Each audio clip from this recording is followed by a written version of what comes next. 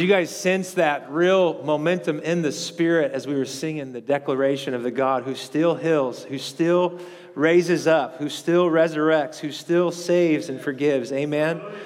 That's what he's still doing. He didn't change his job. Amen? He just enlisted more workers when he rose and ascended. How many believe that Jesus' ministry is still happening today? Today. Well, grab your Bibles or your smartphone, your iPad.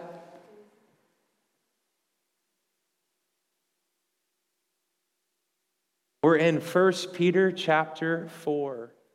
1 Peter's right at the end of your Bible. It's just way back here. My page number is 11. Whoa, it's 1111. 1111. I don't know what page it's in your Bible. 1 Peter chapter 4. Once you're there, can you say amen? Amen? You can Google it if you don't have a Bible app. YouVersion's a great app. Takarta is a great app. Olive Tree Bible Study is a great app. There's just so many great apps, so many great resources to get the word in us, amen, and to get the word flowing through us. So, 1 Peter chapter 4. Let's pray and just ask God to help the pastor and the people for him to communicate what he wants to get across today. Pray this simple prayer with me. Just say, Father, thank you for being a communicator. Jesus, thank you for being the living word. Holy Spirit, thank you for being our teacher. Open my ears, open my heart, ready my hands to obey with all that I am what you would say right here and right now. In Jesus' name, amen. Amen. 1 Peter chapter 4. The title of the talk today is Living in Light of the Day Today. Say that with me. Living in light of the day today. Does everyone understand what I mean by the day of the Lord? When the Bible, the return of Christ, when he comes and the New Jerusalem comes with him, and the saints of old, the dead in Christ, rise. Those who are living welcome the Lord as a holy entourage to rule and to reign on a renewed earth. How many are so excited about the day? And Peter, like Jesus, who discipled him, and like Paul and like John, unlike many of our theologies of the day, we think most of the time through the lens of escape. But when they thought of the day, it empowered them to lean harder into the implications for the gospel for their life. They didn't look to the day as a day that somehow they could bury their talent and just try to hunker down and make it. No, that day motivated, shaped, and sustained them every day as they were paying real and tangible costs to follow Jesus. And I'm telling you, beloved, not as a doomsday prophet, there are many who are already paying a cost for following Jesus. We just prayed for the Middle East. There are many in our own country, in their workplaces, for holding to a historic, Orthodox Christian confession and belief, who are paying a price. And you and I cannot afford to not be aware that the day of the Lord is coming. And in light of his coming, God is releasing fresh grace. Everybody say, fresh grace. to live wholeheartedly for Jesus today. Peter has already encouraged the church. I give a little summary of what we've come before us. The church that has been rescued from sin, the chosen and cherished people of God, the holy nation, the royal priesthood, the peculiar people who belong to the Father. These people who've been rescued and claimed as God's own people. The very next words in our stop through the letter of 1 Peter is verse 7.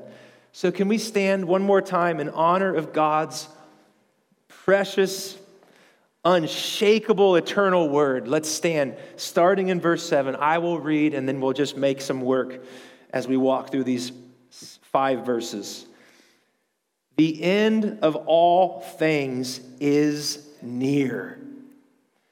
Therefore, be alert and of sober mind so that you may pray. Above all, love each other deeply because love covers a multitude of sins.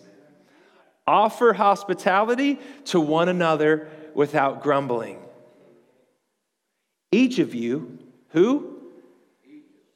Should use whatever gift you have received to serve others as faithful stewards of God's grace in its various forms.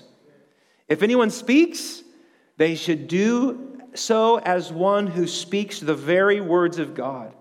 If anyone serves, they should do so with the strength God provides, so that in all things, say that again with me, so that in all things God may be praised through Jesus Christ. To him be the glory and the power forever and ever. Amen. You may be seated. Thank you, Lord. This is the word of the Lord, and the people said, thanks be to God. It's amazing. The end of all things is near. What would you say if you had a sentence after that alarming, jarring exhortation? The end is near, so, wait, just help me. Go. Run, hide, run for the hills. What would you do? I mean, repent. Thank you. Get ready. Be watchful, eat, drink, and be merry. Some, for sure. Well, I only got a few. Its end is near. Live like I want. Great. And all of these are actually biblical things that people, these are options. Peter has a better option. The end is near. What end? When King Jesus, the crucified, dead and buried, resurrected, ascended, reigning at the right hand and soon coming king, the end is near when God, Acts 17, 30 and 31, by raising Jesus, he made them, he showed all creation that he is the sole and sufficient Savior, King, and Judge that is coming to bring forth his judgments when he returns. The first time he came, Hebrews 9 tells us he came to bear our sins. And aren't you thankful for his first appearing? How many in the house are thankful for the cross? Hebrews 9 goes on to say that the second time he comes, he's not coming to bear sin. He already did it. He's coming to bring salvation. And so when we think about the end, we have to understand the end. What theologians and Bible students call eschatology. Say that fancy word, eschatology. The last things, the study of the end. And we have to understand that the Christian hope is not a disembodied future playing harps on fluffy clouds with halos. Praise God, that would be so boring eventually. The Christian hope is bodily resurrection from the dead to reign and to rule with King Jesus on a renewed earth called the New Jerusalem, a city prepared for God and his people for all eternity. An embodied, beautiful, this life on infinite steroids, a resurrected, glorified body and future to reign and to rule with Jesus Christ. This is the Christian hope. Eternity with God. God's dwelling with people forever. That's the end Peter's talking about.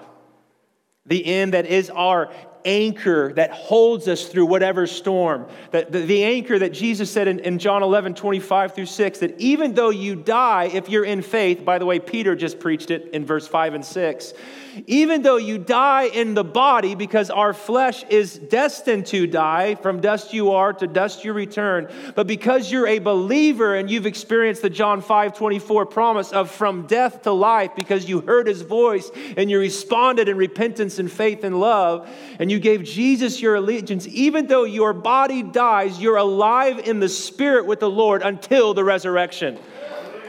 And your spirit reunites with a glorified, how many are looking forward to a new body? Can I get an amen? A resurrected, glorified body to reign and to rule with Jesus. This is our Christian hope. And so the day of the Lord is two things. I love this. I wrote this down. It's a day of reckoning. Say reckoning. For some, the day of the Lord is not going to be a good day. Right? In his pride, the wicked says, there's Psalm 14, in his pride, the wicked, there's no room for God in his thoughts. That's a rude awakening when King Jesus comes and they're like, oh boy, we mistook that one. So how many believe the day of the Lord is going to be a day of reckoning for all of us, but especially for those who've rejected the Lord? Amen? And the day of the Lord is also, it starts within our reckoning and restoration. He's going to make all things new. I'm happy about that. The end is sure. It is coming. It's been coming, by the way. The way you read your Bible is the present evil age and the age to come. The resurrection split history and brought God's future, and it found its locus or its centerpiece in the resurrection of Jesus. That's why the Bible calls Jesus the first fruits, the first of many sons and daughters who will experience glory at the level Jesus Christ experienced when his Father raised him up and gave him a new body. And so God's future, we're a future people. N.T. Wright, the great theologian, says that our life together, by the way, the life that Peter just gave us, it's pretty good. We're going to walk through it really quick. That life in the Spirit together is supposed to be, N.T. Wright, his thought, it's like a movie trailer of the feature film that's coming. Come on, who's seen a movie trailer? You're like, I want to see that movie. Come on, everyone in the room, or a show, or whatever, I don't know, a sporting event, or... Does everyone understand what I'm saying? And so, because we have the Spirit, and the Spirit, when God poured out the Spirit, and when Jesus was raised from the dead, the age to come broke into the present, and so we live as a now and not yet people, but he's done so much now by his Spirit. We're to lean in. Here's what I always say. I would rather be accused when I see Jesus. I don't really want to be accused, but I would rather be faulted, Jesus to go, Chad, and it's like the song we sang, oh, you just believe too much in what, Chad, you had too much faith to believe that I wanted to do now in and through your obedience and faith. Then I'd rather him say that to me, Chad, you believe too much was possible, than for him to look at me and go, dude, you didn't believe that I wanted to do A through Z through your obedience. How many want to be accused of the former? How many would rather him say, you were so cute. You just believed so much that I wanted to do. Because there are streams of theology that reserve so much for the not yet, for the future, and we never pray for the sick. We don't mobilize for evangelism and mission because God's got it all figured out. I would way rather say, yes, God is the sovereign of history, but he has sovereignly chosen to use the willing submission of people who walk in obedience, who believe in faith, that God still raises the dead and does the impossible. How many of you want to join me in that endeavor to walk on that path? to live in light of the end. And I love this. The end of all things is near. Run for the hills. Live like you want. All these things you already shared. Peter says, be alert, sober-minded, so that you may pray. In light of the end, double down on prayer. This is interesting. Is this interesting to anybody else? And isn't it interesting that of all people to talk about being awake and alert and clear-minded in prayer, how many would say Peter learned the hard way? Can we rewind to Matthew chapter 26 in the garden? Could you guys not stay awake for an hour? How many know our own failures, even our own zeal, we're with you even if all deny you. Remember Peter, even I'll never fall away. How many are so thankful that because of God's commitment to playing the long game of our sanctification and transformation, He sees our zeal, as innocent as it is. How many are so thankful for the guy who fell asleep in the gravest hour of history is now able to write to churches, don't make the mistake I did, stay awake in prayer. Same guy, you guys, Peter, the rock, who fell asleep. He's now writing these churches he's helping oversee in modern day Turkey. Stay awake. Stay awake so that you can pray. Stay awake. Be alert. If you read your Bibles again, it says be alert. The implication is here, don't be sluggish, sleepy, distracted, or dismayed. Am I talking to anyone today? Sober-minded, which is to say, don't be intoxicated by the spirit of the age. Don't be that Matthew 11 reed that's swayed by the cultural headwinds every which way. Be alert and sober-minded. Here's my language. Keep your heart and mind turned on. Everyone say turned on and tuned in. I like that. That's helpful. It's catchy. I loved it when it came. The end is near. Keep it on. Say turned on and tuned in. That's alert and sober-minded.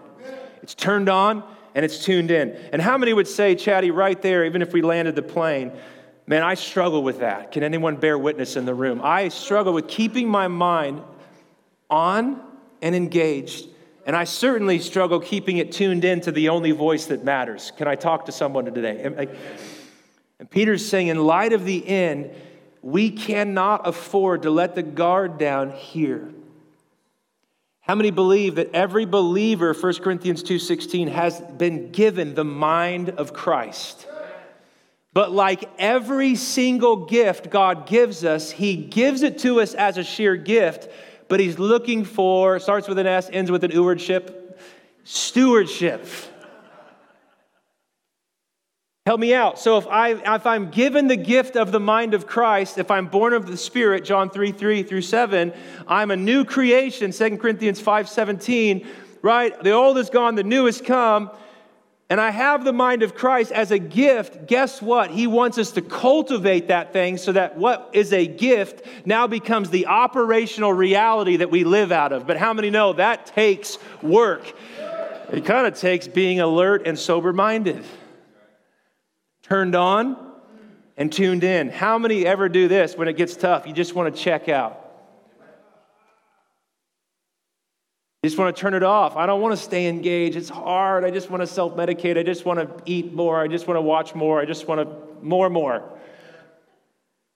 But how many believe that in light of the end, we have to be on and tuned in to what the Spirit is saying? Amen?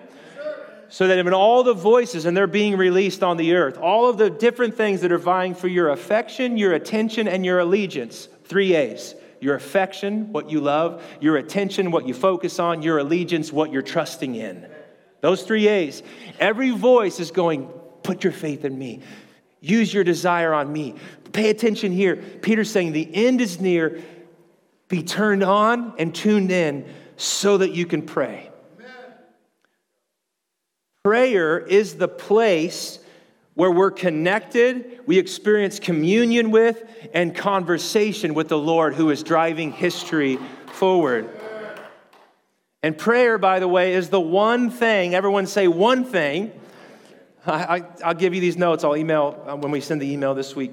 Prayer is the one thing we're commanded to do without ceasing, for all people, in every circumstance, and to never give up doing. There's references for all of those. Without ceasing, for all people, in every circumstance, and never giving up. Why? Because prayer is the means through which we grow and cultivate relationship with and partnership with the Lord. And the reason prayer is the first exhortation, if you look, he has several exhortations here. Hospitality, using your gifts, loving each other, speaking the words of God, serving. But I love prayer is first. Why? Because prayer hooks up to the source that we're going to need if we're going to not just go vertical, but horizontal. In other words, many of us wish we could just hang out with Jesus all day and not have to deal with people. The amens are over here. Is there any honesty from this side of the room?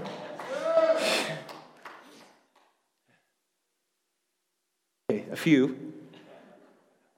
He's saying be turned on and tuned in so that you can pray, so you can be connected, communing with, conversing with, responding, receiving. Why? Because out of this place, now I'm going to call you to love each other deeply. And the only time in Luke's gospel the disciples asked for more faith, the only time, was when Peter thought he was being super spiritual. Jesus, how many times should I forgive my brother? Like 7 times? I think the rabbinical threshold was 3. So Peter genuinely thought he was being spiritual. Jesus is like, nah, 7 times 70. And all the disciples are like, Lord, increase our faith. We can't love like, come on guys, we cannot love agape cross-shaped love without the King ruling and reigning through the lens and the vehicle of prayer and participation in His Spirit. There's no way we can keep on loving one another deeply. Why is that important? Because by this all men will know you're my disciples if you love each other. Not any old way, but the way I've loved you, it goes on to say in John 13, 34 and 5. Not, wishy-washy and when it's going good, we're all good, we love each other, but the love that is tenacious, that's covenantal, that doesn't flee or hide or retaliate, but doubles down and says, darn it, you are the means that God has given me to the end of me growing in holiness and love, so thanks for making it hard for me to do it, but I love you. I forgive you. The end is near. You're going to need resources. That's what Peter's saying. So pray, turned on and tuned in. And then he goes next. Love each other deeply because love covers over a multitude of sins. I love, there's several different thoughts here, theologically and commentaries and whatever. My favorite is it's a love that's deep and constant. Say that with me. A love that's deep and constant. This kind of love is a love that's committed to reconciliation, forgiveness. Come on. Reconciliation, forgiveness. When this becomes the love that covers us, how many believe we're not turning a blind eye to sin or to the brokenness in our brother or sister? We're just playing the long game that they, like us, are a work in progress. So they're going to need my forgiveness, his forgiveness, just like I'm going to need their forgiveness and his forgiveness if we're going to make it to the end together. This is the love that covers. Guys, this is a love that is otherworldly, that's rooted in God. With God, there is mercy and forgiveness. Psalm 130, verse 3 through 4. Therefore, we fear and revere you, because who is a God like you that forgives sins? So he's saying, the end is near, turned on, tuned in, so that you can pray, so you can partner with me and participate with me. I love out of prayer, since we're hooked up to the source, love each other with that kind of love. How many need to be hooked up to a source because of the people in your life God's calling you to sacrificially love and serve? That would be all of us. Where does he go next? I love that I have a table here because this is the perfect way to describe it. The end of all things is near. Be turned on, tuned in, so that you can pray. Love each other deeply. And I pictured the whole next exhortation with believers around a table. Because what happens next? We're committed to prayer, love and reconciliation and forgiveness that conquers sin, that plays the long game, that covers us. God's love. And then he's like, offer hospitality to one another without grumbling. It's almost like prayer sets the table. Love and hospitality invite people to sit down. And I'm telling you, the church, we don't have some fancy strategy in 2021. It's like old school, ancient stuff like hospitality. Opening our homes and our hearts to the stranger, to the neighbor, to the colleague at work, to the coworker. I mean, we're back there, folks. That culture out there is the most overly, this culture, our culture. We've never been more entertained, stimulated, stimuli, with thoughts and information at our fingertips. The thing that has always been the thing that the church is rediscovering in our day is the centrality of hospitality for the mission and purpose of God to break through the earth. Setting a table and inviting people to have a seat. How many believe that? Listen, the point of this is the end is near. So any theology or eschatology that makes you want to isolate in a corner is not biblical eschatology. A vision of the true end and the believer's hope means I'm going to set the table, invite everyone to the party, Luke 14, because the Father wants his house filled. And as we're praying, and he's changing us in the place of prayer, we love each other. We're forgiving and being forgiven. We're committed to the long game of reconciliation. It's a deep, constant, and consistent love. It's not a flash in a pan. It's a love that looks like a cross. And out of that, we begin to offer hospitality to each other without grumbling. Come on, everybody say, without grumbling. Any grumblers in the house besides me? Yes, thank you, Lord, for your mercy. I just view the whole thing as a sequence. Prayer hooks us up. Love makes the table possible. And out of that, hospitality. How many have been genuinely marked by the hospitality of someone else in your life? Raise your hand. Because of their kindness, their warmth, their welcome, the fact that they thought of you, that they invited you in. How many believe you and I have been recipients of the most epic kind of hospitality? God the Father, Son, and Spirit invite us in. Welcome us. They've made a place at the table with our name on it. As we've received the hospitality and welcome, picture Jesus' arms stretched out on the cross, the welcome of God. He's saying, let that same posture become your primary mode of operation. Welcome others. Make room at your table. And then look, I love this. It just goes, I'm just going to skip that page. We're almost there.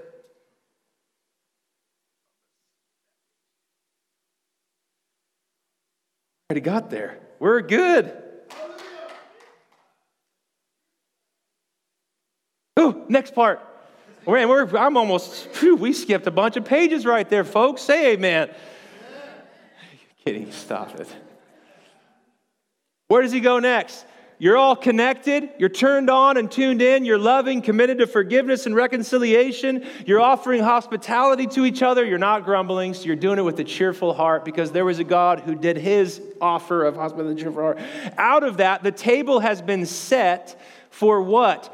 1 Peter 4:10. Now, at the table, defer to one really, really gifted person, and all of you bury your time, treasure, and talent. Now that you're at the table, each of you should use whatever gift you've received to serve others, faithfully administering God's grace in its various forms. Do you see the vision of the table? This is end-time strategy stuff. Open your homes and your hearts. Be committed to prayer, committed to love and forgiveness. Offer hospitality. And when they come to your table, know that God has planted gifts and grace in every single one of his image-bearing children. They have gifts, they have talents, they have passions, they have gifts, they have grace on their life. And what if at the table it wasn't so much about who's going to get their word across or their gift seen, but it was like, oh my word, you are so cool in God. He's given you so many neat gifts. Did you know every person in this room is insanely gifted and graced by Jesus? When he ascended on high, Ephesians chapter 4, verse 6 through 9, it says he dispersed gifts to his people. Now that the table's set and we're not grumbling, we're loving, hooked up to prayer, at that table, guess what? You have permission to discover, develop, and then use the gifts God gave you, not to build your platform, but to build his. How many believe and are aware that God has given you gifts? God has given you grace. And here's the deal I want to say, I beseech you as your pastor, do not bury your gift. Don't bury it. Don't say, well, because I don't have his gift or hers gift, my gift doesn't matter. In the name of Jesus, cancel that lie. Here's why. Look what he says. He goes on to say, each of you should use whatever gift you've received to serve others, faithfully administering God's grace in its various forms. You know what happens if you bury your gift? I miss out on some of the glory of God. In the Bible, I just quote, it's in there. The reason we need you and we want you at the table, literally and metaphorically, is because when you are activated in grace and when you step up at that table and you just offer your gift to other people, as vulnerable and humbling as that may feel, when you do that, God shows me a dynamic of his grace and goodness and glory that I would not have seen otherwise. Oh, it's so good. For all of us, you think, well, my gift's not that great. 1 Corinthians 12 is for you, brother or sister. Those that feel the least dignified or glory, actually from God's perspective, get the most glory. I'm not that useful. I don't have this gift or that gift. Bring your gift. You're at the table. You are a son or daughter. You are royalty. You are chosen and cherished. So put yourself at the table. Say yes and amen to releasing God's gift and grace on your life. And when you do that, guess what happens at that table? God's glory. It's like when you look at the light and you see different refractals of color. That's the exact picture here. When the light of his presence fills the church, and the church, the body, the family of believers, that's what Peter calls them. When we're all using and saying yes and amen, I am significant, I am powerful, I have something to offer, not for me, but for them. And when that happens, a new fractal of light and glory gets out. How many want to step in? How many would say, I don't want to sit on the sidelines anymore. I want to go in. And then he goes on and he kind of separates two main types of gifts. If anyone speaks, they should do it as one speaking the very words of God. If anyone serves, they should do it with the strength God provides, so that in all things God may be praised through Jesus Christ and be glory and power forever and ever. And so we speak the words of God. We serve with his strength. Friends, this is end time strategy. All those things that I coaxed you in saying, what if you heard the end is near, buy water and storm shelters or whatever. Come on, everyone did that in Y2K. Everyone did. Don't lie to me. How many need a fresh baptism of sanctified imagination that if the end is coming, and it is, then I need to double down on what Jesus says is an end-time strategy through his servant Peter.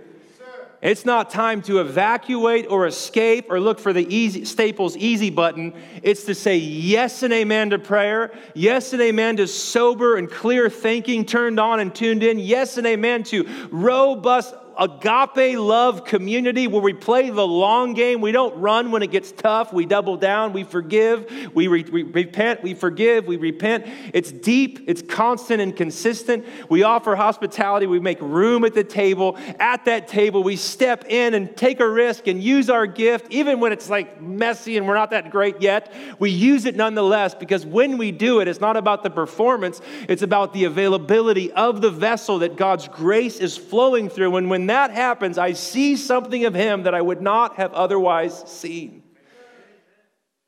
And he's like, and when you're at and when you guys are speaking, lean in. You might just be hearing God speak.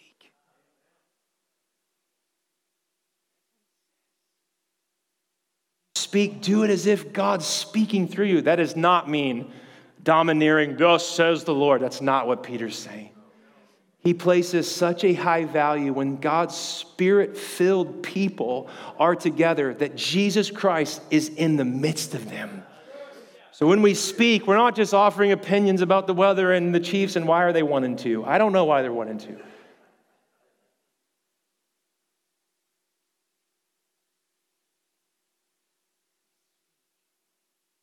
Words. God's words to each other. Guess where God's words are?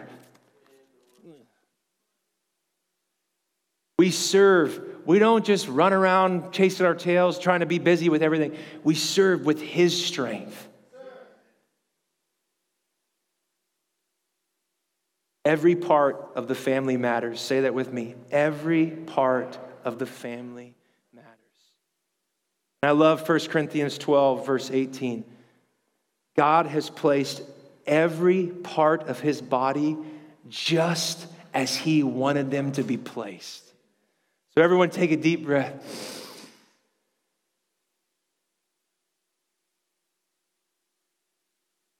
God has placed me where he wants me. You know what that does? It takes off all comparison, complaining, competition. When we understand that God has placed us in his family and body for a purpose that he designed us for, that frees us from the tyranny of wondering our whole life, well, why am I not like so-and-so or such and such? Come on, how many need that thing broken off their life? Competition, comparison. How many? Just don't be shy. Raise your hand. You say, do I believe the word or not? I want to believe it, God.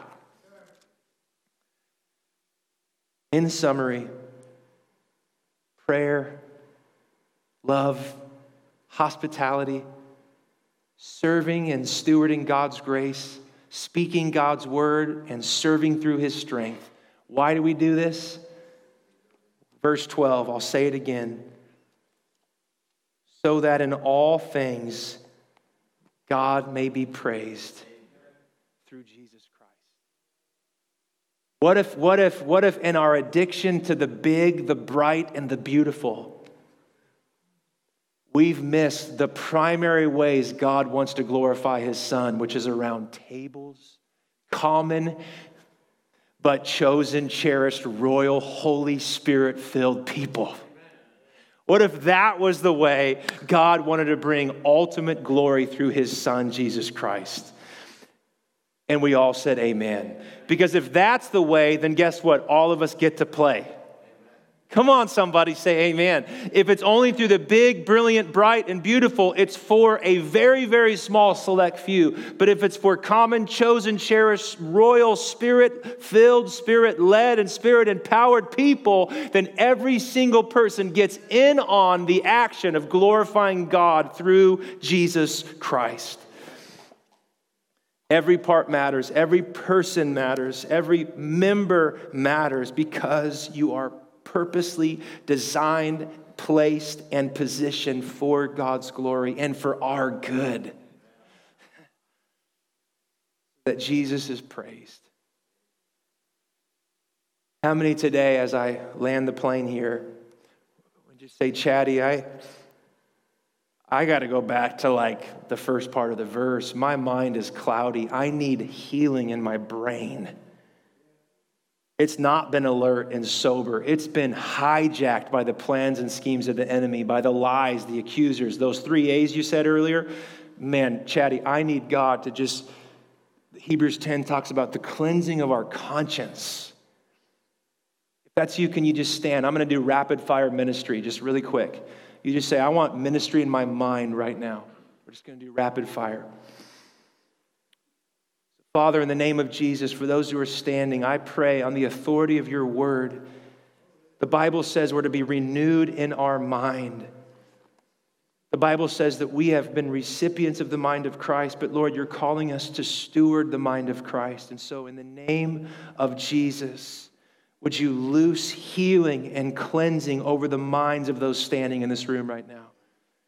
God, I pray that you would break the lie and the voice of the accuser, the one who wants to keep us bound in cycles of defeat and discouragement and depression. Lord, I pray clarity and cleansing in the mind of our church.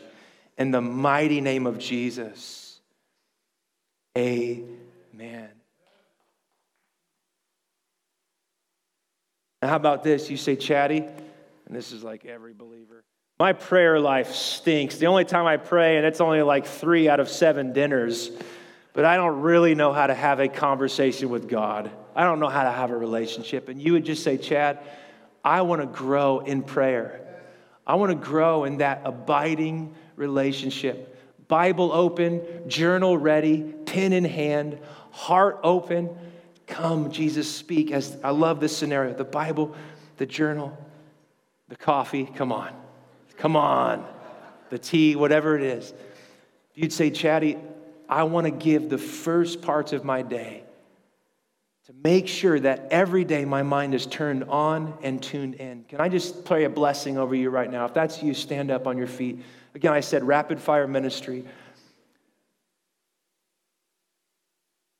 I want a fresh baptism of determination and agreement with the Spirit who wants to form Christ in you so bad.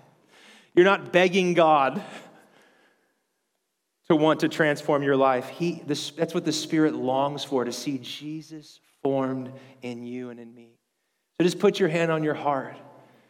Father, I pray right now for every friend standing in this room that we would grow together in prayer, which just means relationship with you and partnership with you. Monday through Sunday, 24/7, 365. I pray, Lord, that we as a church would conquer the morning, that we would just give you the first fruits of our day, Bible open, journal ready. Start with John's gospel, and we would just posture ourselves to be your lifelong student, a friend, a disciple. So, Lord, I pray for tangible grace into our church right now in the place of prayer. And then I want everyone to stand in this last one. We have 3 objectives as a church right now. Number 1, prayer. The prayer room's opening. We've been doing a lot more online altars. We're going to do more in-person altars. This Wednesday night at 6:30, we have an altar right here. We're going to do worship and prayer. A couple hours. Just go for God, pray. Come if you love worship and prayer. This Wednesday night at 6:30, October 6th. We've got prayer community groups. Visit our website. We want every person at someone's table. As your pastor, that's every person at a table. We have groups that are ready to be launched. Reach out to us. And then number 3, I believe the next phase, as your pastor, I look forward, is this next part we're praying. That you and I would, and Pastor Andrew is the most passionate about this on the staff, that every person would understand the gift that they are and they would have permission to use it for God's glory. So right now, I just want to pray this prayer. Just say this with me. Jesus, thank you for the gifts and the grace that you've given me that are not for me, but for those around me. Those you've put in my life to love, to serve, and to speak your words to. So Holy Spirit, activate those gifts in me that the Father has given me to steward and to use for Jesus' glory. Amen and amen. Can we give the Lord a praise this morning? Put your hands out and receive this little blessing. I just want to bless you. What then shall separate us from the love of God? Shall trouble or hardship or persecution or famine or nakedness or danger or the sword? No. In all of these things, say that with me. In all these things, we are more than conquerors through him who loved us.